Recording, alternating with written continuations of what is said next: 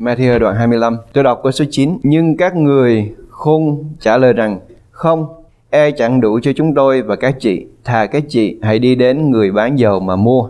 Xong trong khi họ đang đi mua thì chàng rể đến. Kẻ nào chực sẵn thì đi với người cùng vào tiệc cưới và cửa đóng lại. Đề tài ngày hôm nay tôi muốn chia sẻ với hội thánh là trước khi cửa đóng. Lạy Cha, con đứng đây ngày hôm nay là vì ân điển của Chúa. Vì con biết sự nhân từ và sự dư dật của ân điển của Ngài cho phép con đứng tại đây và cho phép con làm cái công việc này ngày hôm nay. Bày tỏ cái quyền năng của lời của Chúa cho lòng của những người nghe, để chúng con được gây dựng, để chúng con biết đến ân điển của Đức Chúa Trời và để chúng con có được ân điển của Chúa trong cái ngày mà sức của chúng con không còn nữa. Amen. Khi tôi bắt đầu bài học cái chuyện ngụ ngôn này, gia đình của anh Hưng với lại dì Châu bị accident. Khi tôi kết thúc cái chuyện ngụ ngôn này thì tôi bị accident. Cái nhìn của hội thánh và cái nhìn của nhiều người ở trong Chúa là đời sống của chúng ta đi theo Chúa nó phải bình an. Nhưng mà tôi nói điều này, đó là sự giả dối. Thì trong Kinh Thánh nói là họ nói bình an, nhưng rồi không có. Bởi vì cái sự bình an nó không có ở ngoài, nó vô. Bởi vì tôi thấy khỏe mạnh, hay là bởi vì không có những cái nan đề nó xảy đến, đó là sự bình an. Nhưng sự bình an thật, đó là khi từ trong lòng mình vẫn nghỉ yên, trong khi những cái bão tố xung quanh nó vẫn nổi lên, đó là sự bình an. Còn nếu mà chúng ta tìm kiếm cái sự bình an ở ngoài, tôi khuyến khích hội thánh là chúng ta đi tìm một hòn núi nào đó nó xa xã hội và xa cách mọi người, và mình chui vào trong đó, mình ở trong đó thì mình sẽ có sự bình an. Không có đụng ai hết, không ai đụng mình hết. Đó là sự bình an mình tìm kiếm. Mình không có một cái tai nạn gì hết. Hay là cách khác hơn là nếu mình chết bây giờ đi, thì đó là cái sự bình an hoàn toàn, nó không có gì xảy ra hết. Giống như mình có đứa con, mình không bao giờ cho nó đi, mình luôn luôn mình bỏ ở trong củi. Có một nhà bác học trồng một cái cây, nhưng bởi vì ông quá giỏi đi, cho nên ông lấy cái cây này, ông nuôi ở trong môi trường tốt nhất cho cái cây đó. Và khi nó lớn lên, to, nó mập ra đến một cái giai đoạn nào đó, cái bắt đầu cái phần trên cái nó cong xuống, cái nó rũ xuống, cái ông lại bỏ đi.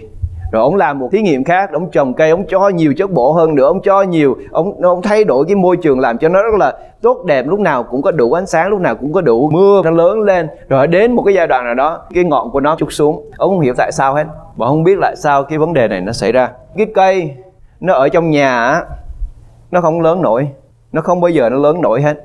Bởi vì không phải là nó đầy đủ hết những cái dinh dưỡng thì nó mới khỏe mạnh. Nhưng chỉ có những cái cây nào mà nó ở ngoài, ở trong rừng, ở giữa bão tố, sét đánh xuống và giông tố ở trong cái môi trường nó sinh sống, thì nó mới làm cho cái rễ của nó vững được, nó làm cho cái thân của nó vững được, và bởi vậy nó mới lớn lên, nó cao lên được. Còn nếu không có ở trong cái môi trường sóng gió, không có trong cái sự thử thách, thì nó sẽ không có đủ sức khi mà nó lớn lên, và nó nặng nề bởi vì cái thân thể của nó quá nặng, và nó bắt đầu nó ngã qua một bên. Và đó là cái cuộc sống cơ đốc của chúng ta đó. Mình muốn gì? Mình muốn cái cuộc sống của mình nó hoàn toàn nó bình an. Tôi muốn khi tôi nói chuyện nó không có đau cái miệng. Tôi muốn cái mặt của tôi không có bị chày. Tôi muốn những cái tai nạn này nó không xảy ra. Đó là cái mong muốn của chúng ta.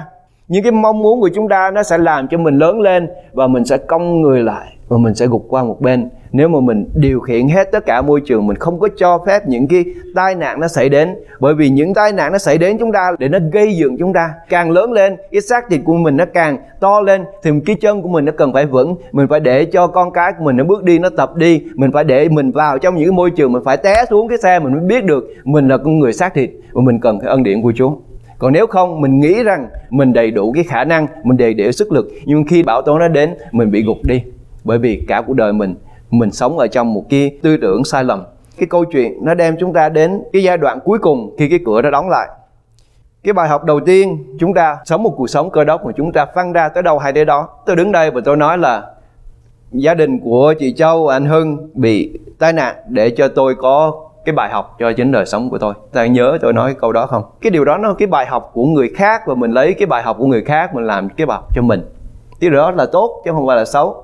Nhưng cho đến chừng nào cái bài học đó nó là cái bài học của mình, thì mình mới thật sự kinh nghiệm được. Mình có thể nhìn rõ được cái bản chất, cái con người, cái tánh tình và cái sự yếu đuối của xác thịt này.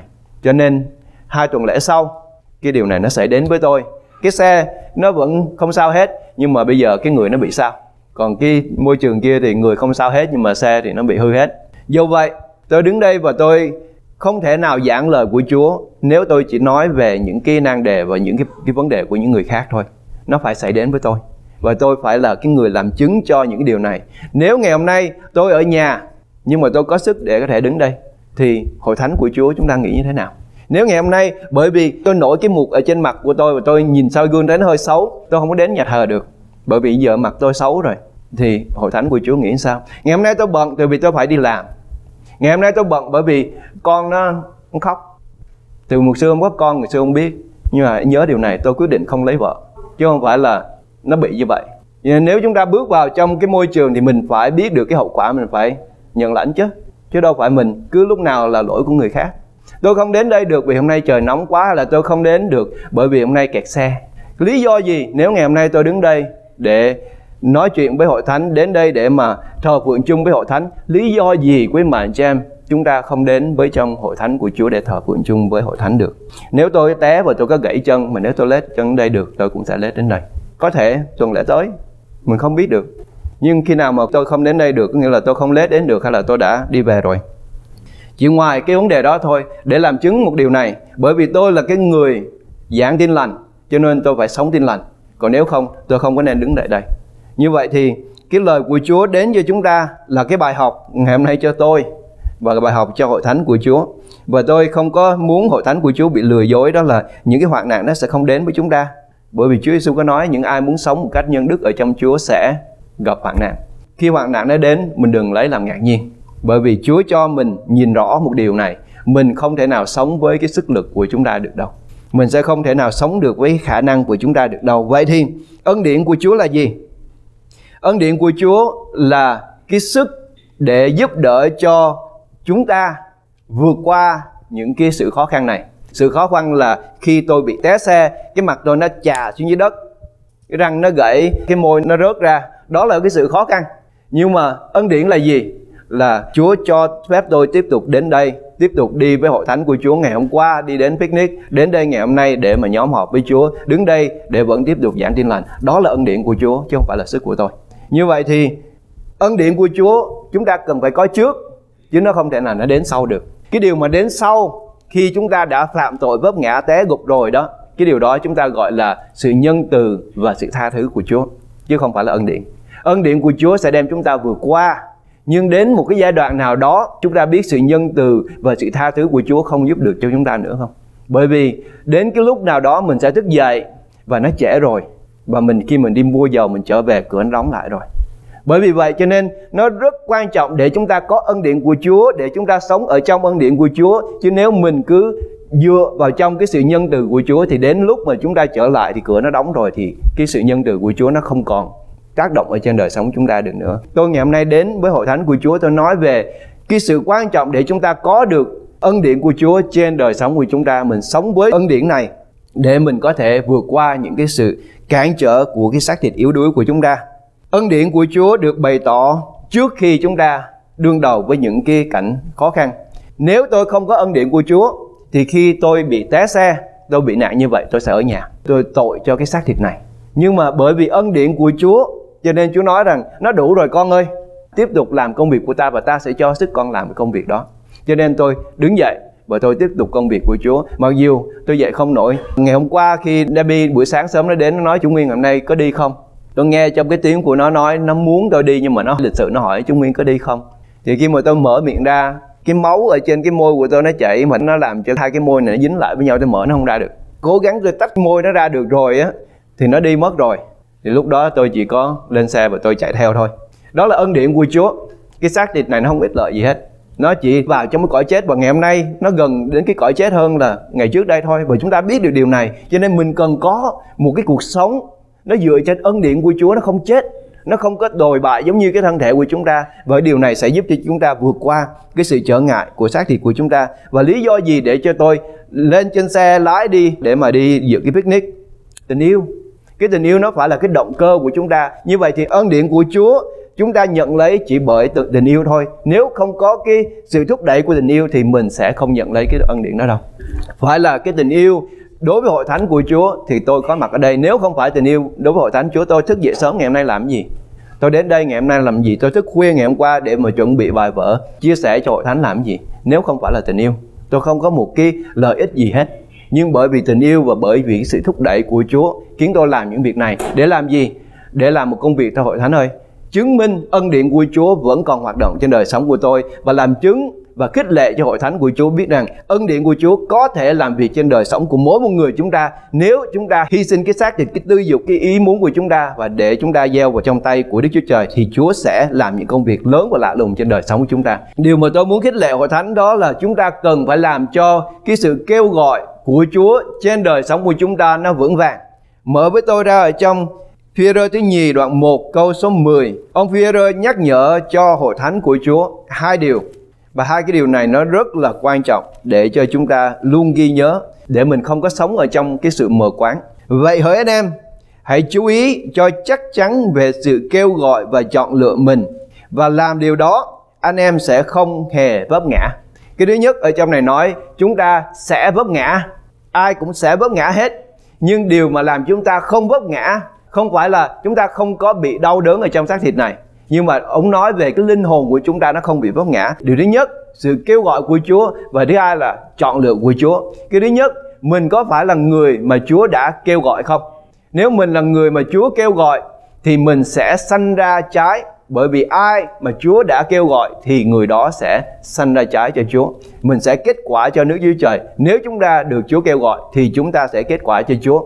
Cái thứ hai là cái điều mà tôi nghĩ chúng ta cần phải chú ý nhiều hơn, đó là mình phải là người mà Chúa chọn không. Ngày hôm qua trong buổi picnic cô Tuyết lên tiếng, cô Tuyết nói là khi tôi về với Chúa, nói rất là khẳng định. Thì có một người hỏi là tại sao cô biết cô về với Chúa. Ngày hôm nay nếu mà tôi hỏi Hội Thánh của Chúa, chúng ta có biết là mình đi về với Chúa hay là mình không đi về với Chúa không? Cái điều gì làm chứng ở trong lòng của mình? Điều gì làm chứng cho cô Tuyết trong lúc đó mà cô mở miệng cô nói là khi tôi về với Chúa, Thánh Linh ở trong lòng. Thánh Linh là đấng mà mình có cái mối tương giao mật thiết hơn những người xung quanh. Cho nên mặc dù người ta có nói gì, Thánh Linh đã làm chứng cho lòng mình là con cái của Đức Chúa Trời rồi.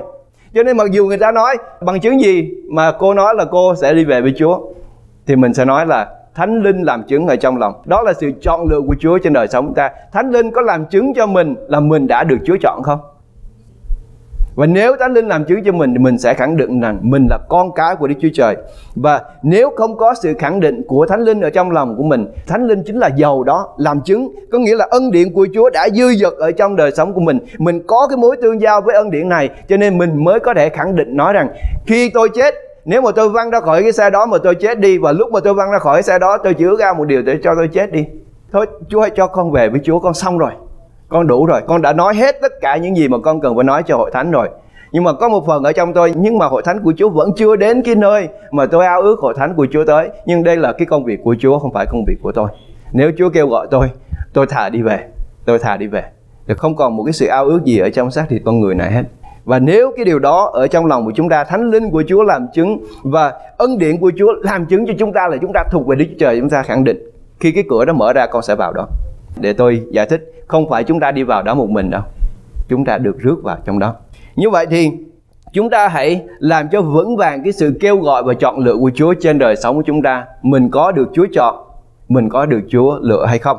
Cái điều này mình phải trả lời, và nó rất là quan trọng chúng ta để chúng ta giải quyết cái vấn đề này ngày hôm nay. Ân điển đã được tạo nên riêng cho mỗi một người.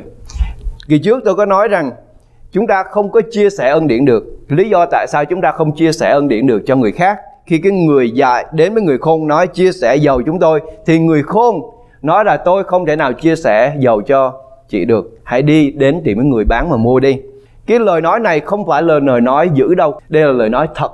Và nhiều khi cái sự thật nó phũ phàng, nhưng nó là sự thật. Họ không được gọi là người khôn nếu họ lấy dầu họ chia cho cái người dạy. Bởi vì có điều này, dầu của họ đổ qua người dạy nó không cháy đèn. Từ vì dầu của người khôn đã được ban cho người khôn để cho cái đèn của người khôn đó cháy, chứ không thể nào đổ qua cái người dạy mà cái đèn của người dạy cháy được. Tôi nói về khía cạnh thuộc linh. Dầu là ân điển của Chúa. Ân điển của Chúa cho tôi nó khác với là ân điển của quý bạn chị em. Cái ân điển của mỗi một người chúng ta là để mà làm cái công việc của Chúa. Khi chúng ta không có khả năng để làm công việc của Chúa thì Chúa cho chúng ta ân điển của Ngài. Chúng ta nhớ câu chuyện của David đi ra để chiến trận với Goliath. Nó là ai mà dám nhục mạ quân lính của Đức Giê-hô-va? Nhưng mà Goliath to lớn như vậy, David nhỏ xíu như vậy. Cái điều mà mình muốn chiến thắng nó rất là lớn. Nhưng mà cái khả năng con người chúng ta nó rất là nhỏ. Như vậy thì David đi đến và nói với lại vua Saul, tôi sẽ đi ra và chiến đấu với Goliath. Thì Saul lấy cái áo giáp của Saul, lấy cái gươm của Saul mặc cho David. Xong rồi David mặc vô và nói, nó không vừa. Những cái điều mà giúp cho vua nó không thể nào giúp cho tôi được. Tôi phải đứng ở trong cái ân điển của Chúa. Tôi phải mặc lấy cái áo giáp, mặc dù không có nhìn thấy được với cặp mắt trần, tôi phải mặc lấy cái áo giáp của Chúa làm cho tôi không thể nào mặc cái áo giáp của vua cho tôi được. Cái ân điển của người nào là chỉ đủ cho người đó thôi. Chúng ta không thể nào đến cái hội thánh đó rất là lớn, mình không cần phải làm gì hết. Cái sự hăng hái của họ nó có thể nâng đỡ chúng ta, nhưng mà cái đó phải là cái sự nâng đỡ của chúng ta không, hay là cái đó là cái sự hăng hái của họ? Trong những cái hội thánh lớn, mà những hội thánh hăng hái mà họ thờ phượng Chúa, họ rất là hay, họ rất là giỏi, xong rồi khi những người đó đi về nhà, họ có biết tự mình cầu nguyện không? Hay là họ cần có cái tiếng động của nhiều người? Đây là cái câu hỏi mà chúng ta cần phải hỏi. Ngày hôm nay cũng vậy, mình có thể đi vào trong trận chiến, mình lấy cái áo giáp của người khác mình mặc vào, nó không thể nào nó giúp cho chúng ta được. Mình cần phải có quyền năng của Chúa trên đời sống, ân điển của Chúa làm cho chúng ta, mỗi một người chúng ta, thì mình mới có thể đương đầu với Goliath được. Mà tôi nói điều này, mỗi người chúng ta sẽ đương đầu với lại khủng lồ ở trên đời sống của chúng ta. Đến ngày mình sẽ đương đầu. Giống như tôi ngày hôm nay, cái tai nạn xảy ra trên gia đình của anh Hưng, nó là bài học cho tôi. Nhưng đến khi cái tai nạn nó xảy đến cho tôi, đó là Goliath của tôi. Nhưng mà quý bạn chị em, trong đời của David gặp bao nhiêu Goliath? Rất là nhiều, không phải chỉ có một đâu, rất là nhiều. Như vậy thì nếu mình không có ân điển của Chúa để cho mình vượt qua, để cho mình chiến thắng được cái Goliath đầu tiên, thì làm sao mình có thể chiến thắng được những Goliath sau? Nhưng mình không cần, tại vì cái Goliath đầu đã giết chết mình rồi. Điều quan trọng là mình cần phải nhận lấy cái ân điển của Chúa cho mình phải đến với Chúa. Cho nên những người khôn nói như vậy, hãy đi mua đi. Cái vấn đề ân điển của Chúa, sự cứu rỗi của Chúa, ân điển của Chúa, chúng ta không thể nào mà cho người khác được, bởi vì chúng ta không có quyền cho người khác. Vả lại, cái ân điển mà chúng ta cho người khác nó không có tác dụng cho họ được. Chẳng có người nào chuộc được anh em mình, hoặc đóng giá chuộc người nơi Đức Chúa Trời, hầu cho người được sống mãi mãi, chẳng hề thấy sự hư nát, vì giá chuộc mạng sống cho họ thật mắc quá. Mỗi một người chịu trách nhiệm cho cái linh hồn của mình, và cái sự cứu rỗi đó chỉ đến qua Chúa Giêsu Christ thôi. Và Chúa là đấng duy nhất trả cái giá đó để chúng ta được cái sự cứu chuộc, chứ không có ai có thể cứu chuộc anh em chị em mình. Người cha không thể nào cứu chuộc, không phải bởi vì mục sư là cha tôi được cứu, không phải, nó không phải chúng ta tin Chúa rồi con cái của chúng ta được cứu, không có. Mỗi một người phải đến với Chúa, phải nhận ân điển của Chúa thì chúng ta mới được cứu. Không có ai có thể với cái huyết của chúng ta có thể chuộc người khác được, chỉ có huyết của Chúa Giêsu thôi. Vì vậy có nhiều người nói, nhưng mà huyết của Chúa Giêsu nó chảy vào trong lòng của tôi. Cái huyết của Chúa Giêsu nó chảy vào trong lòng của tôi chỉ cho tôi thôi. Nếu mà tôi lấy cái huyết này ra thì tôi chết. Nó không có cho người khác được. Người ta phải đến với Chúa và nhận lấy huyết của Chúa Giêsu chảy vào trong đời sống của họ. Jeremy đoạn 15 câu 1 nói đến hai nhân vật mà chúng ta cần phải học ngày hôm nay, để chúng ta biết được rằng cái sự cứu rỗi của Chúa phải đến từ nơi Chúa, chứ không thể nào đến từ con người được. Đức Giê-hô-va bèn phán cùng tôi rằng, dầu Môi-se và Sa-mu-el đứng trước mặt ta, nhưng lòng ta cũng chẳng hướng về dân này. Hãy đuổi chúng nó đi khỏi trước mặt ta, cho chúng nó đi ra. Môi-se, Sa-mu-el có cầu cho dân sự của Chúa, Chúa cũng không nghe. Họ phải đến với Chúa. Cái thời điểm mà sự cầu thay của Môi-se, sự cầu thay của Sa-mu-el đã qua rồi.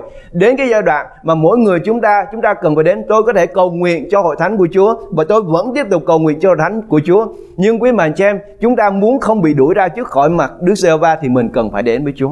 Tự mình phải đến với Chúa và nhận lấy ân điển của Chúa cho chúng ta. Ê-xê-chiên đoạn 14 câu 14. Dẫu trong đất đó có 3 người, này là Nô-ê, Đa-ni-ên và Chắp, cũng chỉ cứu được linh hồn mình bởi sự công bình mình của Đức Giê-hô-va phán vậy.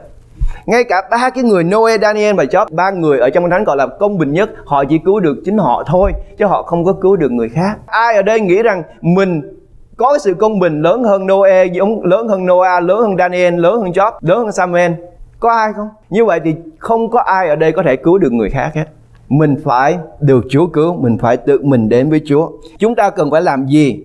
Những người khôn ngoan hãy nghe cái lời khuyên của người khôn ngoan, vì thật sự họ là những người khôn ngoan. Họ nói với người dạy này, hãy đi mua ở nơi cái người mà bán.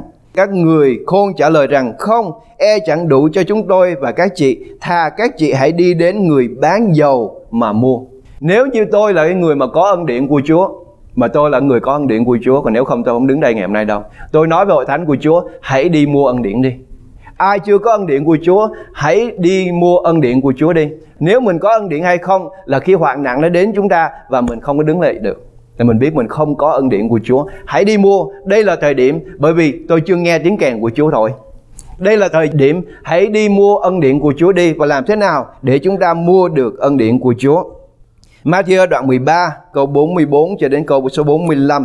Nước thiên đàng giống như của báu chôn ở trong một đám ruộng kia, một người kia tìm được thì giấu đi, vui mừng trở về, bán hết gia tài mình mua đám ruộng đó. Cách mà chúng ta mua ân điển của Chúa là trước hết mình phải bán đi hết tất cả những cái của cải khác trên đời sống chúng ta. Những cái điều gì quý giá với chúng ta ngày hôm nay, hãy bán nó đi.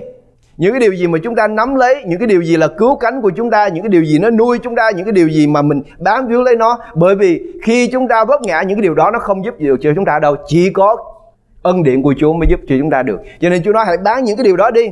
Những cái điều đó là gì? Có thể là cái công ăn việc làm của chúng ta nó làm cho linh hồn của chúng ta mất thôi. Có thể là bạn bè của chúng ta nó cướp đi cái linh hồn của chúng ta, nó cướp đi cái cuộc sống của chúng ta. Có thể là cái cách mà chúng ta giao tiếp với những người xung quanh. Có thể là cái vấn đề coi tivi quá nhiều của chúng ta. Có thể là cái vấn đề cờ bạc của chúng ta. Có thể là con cái của chúng ta. Bất cứ cái vấn đề gì ngày hôm nay nó lấy đi cái trọng tâm của Đấng Christ ở trên đời sống chúng ta. Hãy bán những điều đó đi, bởi vì ân điển của Chúa là điều chúng ta cần. Nếu chúng ta có bỏ cha mẹ, vợ con, bạn bè mà đi theo Chúa thì chúng ta sẽ được lại gấp bội phần. Nhưng trước hết chúng ta phải bỏ những cái điều đó đi và chúng ta bám víu lấy Chúa, thì cái ân điển của Chúa sẽ giúp chúng ta để vượt qua khi chúng ta không có khả năng để làm điều đó. Quý bà chị em, chúng ta đừng có coi thường cái ân điển của Chúa. Nó rất là mạnh mẽ trên đời sống của những người mà có ân điển của Ngài. Ân điển của Chúa nó gấp bội phần. Ngày hôm nay nếu chúng ta có thể nuôi con của mình một phần, ân điển của Chúa sẽ giúp chúng ta nuôi con của chúng ta gấp bội phần. Nếu ngày hôm nay chúng ta bỏ những cái sự tham muốn của chúng ta ở trong cái vấn đề làm ăn, Chúa sẽ ban chúng ta ơn dư dật gấp bội phần những điều mà chúng ta bỏ đi. Bởi vì ân điển của Chúa dư dật cho chúng ta, và đây là lời hứa của Chúa. Đây là cái sự phước hạnh mà Chúa muốn ban cho con cái của Chúa. Nhưng ngày hôm nay có biết bao nhiêu người mình nắm lấy cái đồng xu, mình không nhận lấy cái đồng vàng. Bởi vì mình nghĩ rằng cái đồng xu này, cái giá trị nó quá lớn để chúng ta bỏ đi. Nhưng mà Chúa nói, những ai tìm kiếm, cái người nào là người khôn ngoan, khi họ nhìn thấy hạt chai thì họ sẽ đi về nhà bán hết để mà họ mua cái hạt chai đó. Xin lỗi, uống cũng hơi khó, cái môi nó sưng lên rồi. Làm sao chúng ta có thể không những có nước mà cũng có khăn lau luôn. Sáng nay tôi tới, dù tôi không có làm gì hết, buổi sáng nay tôi cũng thức dậy và tôi đến đây. Tối hôm qua tôi thức để mà tôi làm cái tờ chương trình và tôi làm xong cái bài chia sẻ của tôi hôm nay. Lý do là đây là trách nhiệm của tôi. Tôi có thể đến hội thánh nói, hội thánh thông cảm nha, tôi mới té xe, tôi mới vào trong bệnh viện. Tôi biết chắc là mọi người sẽ thông cảm. Nhưng mà quý bà chị em, tôi có một cái trách nhiệm để cần phải hoàn tất. Đó là giảng tin lành. Và nếu tôi không làm cái công việc này á, thì bao nhiêu cái năm tháng và bao nhiêu cái lời nói của tôi trước đây chỉ chứng minh một điều, đó là tôi làm với cái sức và với khả năng của con người của tôi, chứ không phải là ân điển của Chúa. Nhưng ngày hôm nay tôi đến đây được, mặc dù cái thân thể này nó thật sự sáng nay nó không thể nào tóc đầu lên được, nhưng bởi vì ân điển của Chúa, ân điển của Chúa nó rất là mạnh quý mạnh cho em. Và tôi đến đây để mà tôi giảng tin lành, để mà tôi chia sẻ tin lành, để cho hội thánh của Chúa ngày nay chúng ta nắm lấy. Bởi vì tôi không muốn ngày mai nếu cái tiếng kèn nó thổi lên, nó quá trễ rồi nếu chúng ta chưa có ân điển của Chúa. Nếu trong chúng ta chưa có ân điển của Chúa ngày hôm nay, ngày mai sẽ quá trễ rồi. Nếu ngày mai cái tiếng kèn nó thổi lên, chúng ta có biết bao nhiêu người trên thế giới ngày hôm nay đang cầu nguyện để cho Chúa trở về? Rất là nhiều người, và Chúa sẽ không chậm trễ cái lời cầu nguyện của những người yêu mến Chúa. Chúng ta phải trả giá, chúng ta phải bỏ đi hết tất cả mọi sự để mà chúng ta đạt lấy cái ân điển của Chúa. Công vụ các sứ đồ đoạn 20 câu 24. Chúng ta nghe ông Phaolô ông nói về cái sự trao đổi này. Nhưng tôi chẳng kể sự sống mình làm quý, miễn chạy cho xong việc đua tôi và chức vụ tôi đã lãnh nơi Đức Chúa Giêsu, để mà làm chứng về tin lành ơn của Đức Chúa Trời. Điều mà ông Phaolô làm, đó là điều mà Chúa Giêsu đã làm. Chúa Giêsu đã hạ mình, đã gánh hết tất cả những cái sự đau đớn ở trên thân thể của Chúa để chúng ta có được sự cứu rỗi ngày hôm nay. Ông vừa mới bị ném đá xong, ông quay trở lại và ông nói này: nhưng tôi chẳng kể sự sống mình làm quý, miễn chạy cho xong việc đua. Tôi có cuộc chạy đua của tôi. Quý màn chị em, chúng ta mỗi một người có cuộc chạy đua. Mà nếu tôi không nhìn thấy sự cố gắng ở trong cái xác thịt này để mà chạy đua, thì quý màn chị em, chúng ta chưa có nhận thấy cái phần ân điển của chúng ta để mà chúng ta chạy, để mà giật giải. Miễn chạy cho xong việc chạy đua của tôi và chức vụ tôi đã nhận lãnh nơi Chúa Giêsu Christ, để mà làm chứng về tin lành. Chỉ vậy thôi. Lý do tôi đến đây ngày hôm nay để làm chứng về tin lành. để làm chứng về phúc âm của Chúa, để làm chứng cho quý vị. Đó là quý vị cần phải có ân điển của Chúa. Mình cần phải có ân điển của Chúa. Bởi vì nếu không có ân điển của Chúa thì mình rất là mệt mỏi. Bất cứ một cái vấn đề gì rất là nhỏ trên đời sống của chúng ta, nó sẽ cản trở chúng ta không thể nào đến trong sự thờ phượng, không thể nào đến trong sự tôn vinh Chúa, không thể nào đến trong sự khích lệ, không thể nào đến trong tình thương, không thể nào đến trong sự gây dựng hội thánh của Chúa, gây dựng gia đình của chúng ta, gây dựng chính đời sống của chúng ta được, nếu mà chúng ta không có ân điển của Chúa. Vì vậy cho nên tôi đến đây, khiến khi nào mà tôi không còn nói được, khiến khi nào mà máu nó đóng lại và nó không có cho tôi mở miệng ra được nữa, thì tôi vẫn còn tiếp tục giảng tin lành qua cái cách mà tôi viết thôi cho quý vị. Khiến khi nào mà tay của tôi viết không được nữa thì tôi đánh máy, còn nếu mà không được nữa thì tôi nói thôi Chúa ơi cho con về. Con sống ở trên thế gian này nó không có ích lợi gì nữa hết, nó không có một cái lợi gì hết. Quý bạn chị em có thấy tôi muốn lấy tôi ra làm cái điển hình ở cho một cái cuộc sống của một người Cơ Đốc đi theo Chúa là như thế nào. Nó không phải đơn giản đâu, nhưng nó rất là dễ dàng nếu chúng ta sống bởi vì ân điển của Chúa. Hãy lấy ân điển của Chúa, hãy tìm kiếm ân điển của Chúa, hãy nhận lấy ân điển của Chúa. Làm thế nào để chúng ta nhận lấy ân điển của Đức Chúa Trời? Ê-sai đoạn 55 câu số 1: Hỡi những kẻ nào khác, hãy đến suối nước, và người nào không có tiền bạc, hãy đến mua mà ăn. Hãy đến mua rượu mà sữa, không cần tiền, không đòi giá. Sao các ngươi trả tiền để mua đồ không phải là bánh? Sao các ngươi đem công lao mình đổi lấy vật chẳng làm cho no? Hãy chăm chỉ mà nghe, hãy ăn của ngon và cho linh hồn các ngươi được vui thích trong của béo. Ân điển của Chúa, chúng ta không có gì để chúng ta trả giá được đâu. Chúa chỉ nói hãy đến, hãy mua, hãy ăn không mất tiền. Điều mà chúng ta cần phải đem đến đó là thứ nhất đức tin của chúng ta, thứ hai sự cầu nguyện của chúng ta, và thứ ba là tấm lòng thành thật của chúng ta. Khi chúng ta đến và nhận lấy ân điển của Chúa, nếu chúng ta không đến với đức tin thì chúng ta không thể nào đến với Chúa được. Nếu chúng ta không có sự cầu nguyện thì Chúa sẽ không bao giờ ban chúng ta. Và nếu chúng ta không thật lòng thì tất cả những điều đó nó vô giá trị. Hãy đến với Chúa, hãy xin Chúa, hãy đến và mua với Chúa và trả cho Chúa cái giá đó là đức tin và sự cầu nguyện và sự thật lòng của chúng ta. Còn nếu không, quý mạnh chị em, cái thời gian nó sẽ đến và thời gian nó đang đến. Ngày hôm nay nó rất là gần rồi, và tôi nhìn thấy những cái điều này nó xảy ra xung quanh. Bao nhiêu năm rồi tôi thờ phượng Chúa ở đây, nhưng mà bây giờ những cái điều này nó xảy ra liên tiếp trên đời sống. Tôi vẫn còn cái cục nằm ngay đây, tôi mới bệnh xong. Bao nhiêu những cái điều này nó xảy ra để làm gì? Để làm chứng cho chúng ta biết là cái thời điểm của Chúa nó gần đến rồi. Cái thời điểm của Chúa cho tôi nó gần đến rồi. Cái xác thịt này tôi chắc chắn là nó không có lâu dài được đâu. Tôi càng ở trước mặt quý bà chị em bao lâu thì tôi sẽ nói hãy đi tìm kiếm và nhận lấy cái ân điển của Chúa, để chúng ta có thể đứng ở trong những cái ngày hoạn nạn sẽ xảy đến. Nó sẽ xảy đến và cái thời điểm nó sẽ đến gần rồi. Bởi vì tôi không muốn quý bà chị em nào không có dầu khi cái tiếng kèn nó thổi lên. Trong khi họ đang đi mua thì chàng rể đến. Nó quá trễ rồi. Ngày hôm nay nè, hãy đi mua. Bây giờ vẫn còn thời gian, ngày hôm nay hãy đi mua. Xong khi họ đang đi mua thì chàng rể đến. Kẻ nào chực sẵn thì với người cùng vào tiệc cưới và cửa đóng lại. Những người nào chực sẵn có nghĩa là người nào chờ sẵn. Ngày hôm nay tôi đang chờ. Bao nhiêu người chúng ta ngày hôm nay chúng ta đang chờ Chúa trở lại. Những người nào chờ là những người đã có ân điển của Chúa rồi. Chúng ta không còn muốn gì nữa hết, bởi vì ân điển của Chúa đã dư dật ở trong sự yếu đuối của chúng ta. Cho nên bây giờ mình chỉ có chờ và mình chỉ nói với những người xung quanh thôi. Cái điều mà tôi trách những người khôn ngoan này, tại sao những người khôn ngoan này không nói trước với những người dạy đi mua đi. Một ngày hôm nay tôi muốn nói với hội thánh của Chúa, bây giờ là thời điểm, hãy đi mua ân điển của Chúa đi, hãy đi mua dầu của Chúa đi. Bởi vì cái tiếng kèn nó thổi lên, chúng ta sẽ căm giận tôi bởi vì tôi chưa nói điều này. Hãy đi mua ân điển của Chúa đi, bởi vì nếu không có chúng ta sẽ không vào được đâu. Chúng ta sẽ không vào được đâu, bởi vì cái thời gian nó có giới hạn. Chúa Giêsu đến cái lúc mà chúng ta sẽ không ngờ mà Chúa đến. Ở trong nháy mắt, trong tích tắc thì Đức Chúa Trời sẽ đến, và lúc đó nó quá trễ rồi. Đừng có để cho nó trễ, bởi vì tôi nhìn thấy ở trong chúng ta ngày hôm nay, chúng ta có thể đi trước khi Chúa đến. Giống như tôi có thể đi trước khi Chúa đến. Cho nên mình đừng có nghĩ cái sự đến của Chúa nó xa vời. Cái sự đến của Chúa nó đến lúc mà chúng ta chết. Và tôi thấy cái sự chết nó cần kề ở bên chúng ta, tất cả mọi người. Nó không có cách xa chúng ta đâu. Mình nên có ân điển của Chúa.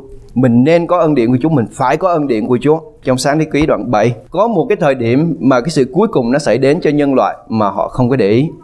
Và cái sự không có chú ý này khiến cho cái mạng sống của họ nó mất. Sáng Thế Ký đoạn 7.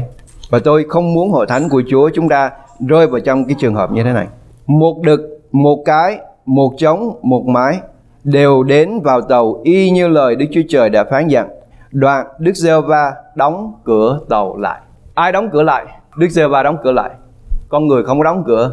Khi Chúa đóng, không có ai mở ra được nữa hết. Cho nên lúc ông Noah ông dẫn những cái con thú vào trong tàu thì Chúa đóng cửa lại, và sau đó không có người nào khác vào được nữa hết. Sau đó lập tức mưa xuống, nước dưới dâng lên, tất cả mọi người và những súc vật và những cây cối đều chết hết. Khi cái cửa đóng lại rồi, quý anh chị em, chúng ta không còn cơ hội, cửa sẽ không mở ra nữa đâu. Nhận lấy ân điển của Chúa ngày hôm nay để mình có thể được vào trước khi cái cửa nó đóng lại. Ông Noe, ông dẫn từng cặp vào trong cái thuyền. Ngày hôm nay chúng ta đang sống một cuộc sống cô đơn hay là chúng ta đã có cặp rồi?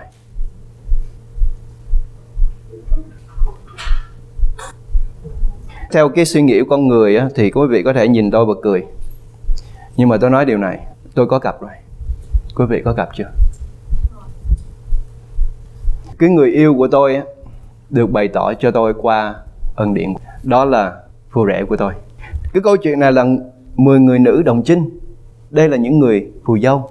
Như vậy thì chúng ta đặt câu hỏi là phù rể đâu? Nếu chú rể là Chúa Giêsu, cô dâu là hội thánh của Chúa, 10 người nữ đồng trinh là chúng ta, như vậy thì phù rể đâu? Là ai? Đó là ân điển của Chúa đó. Chúng ta có không? Cái người mà giúp cho chúng ta biết về Chúa Giêsu, đó là cái trách nhiệm của người phù rể, đó là giúp cho cái người phù dâu. Thì đó là cái công tác của ân điển của Chúa đó. Chúng ta có không? Ân điển của Chúa có phải đi đôi với chúng ta không? Mình rất là nhỏ so với cái ân điển của Chúa rất là lớn. Mình rất là xấu so với ân điển của Chúa rất là đẹp. Khi mà mình nhìn thấy một cái tiệc cưới, mình nhìn thấy cái cặp mà một trong hai cái người đó đẹp, nó làm cho cả đôi đẹp luôn. Như vậy thì mặc dù tôi có xấu xí đến cái mức độ nào, ngày hôm nay tôi biết chắc ân điển của Chúa rất là đẹp ở trên đời sống của tôi. Và tôi hy vọng khi mà anh chị em ta nhìn thấy điều đó, chứ không phải nhìn thấy con người xác thịt này. Như vậy thì ngày hôm nay tôi hỏi quý anh chị em, chúng ta có ân điển của Chúa bày tỏ một cách rõ ràng qua đời sống của chúng ta? Cái vẻ đẹp của ân điển của Chúa có bộc lộ qua đời sống của chúng ta hay không?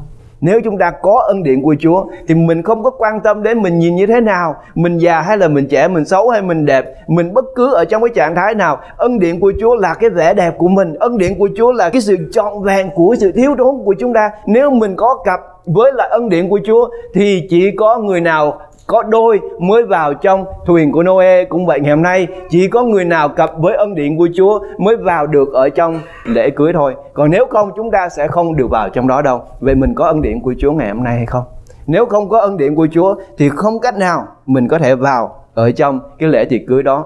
Mình phải có ân điển của Chúa. Và ân điển của Chúa nó rất là điển hình, rất là rõ ràng trên đời sống của chúng ta. Nhìn tôi, nhìn những người xung quanh, nếu như quý vị không thấy ân điển của Chúa trên đời sống của tôi thì quý vị sẽ không bao giờ nhận được ân điển của Chúa đâu. Nhưng nếu quý vị nhìn thấy tôi, nhìn thấy ân điển của Chúa trên đời sống của tôi thì quý vị hãy kêu cầu Chúa đi.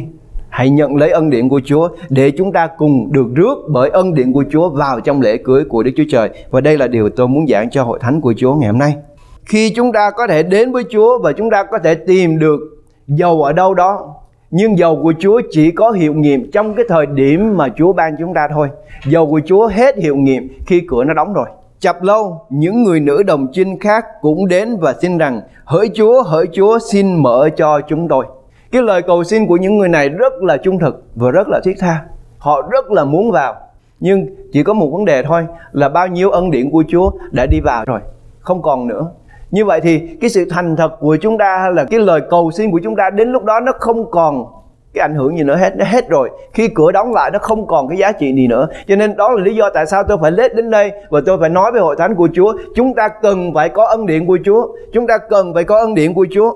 Hãy đến với Chúa, tìm kiếm Chúa và xin Chúa cho cái ân điển. Chỉ có Chúa mới ban chúng ta ân điển của Chúa được thôi, chứ tôi không ban cho quý mà chị em ân điển của Chúa được. Hãy tìm kiếm và nhận lấy ân điển của Chúa, bởi vì ân điển của Chúa sẽ giúp chúng ta biết về chàng rể, đó là Chúa Giêsu.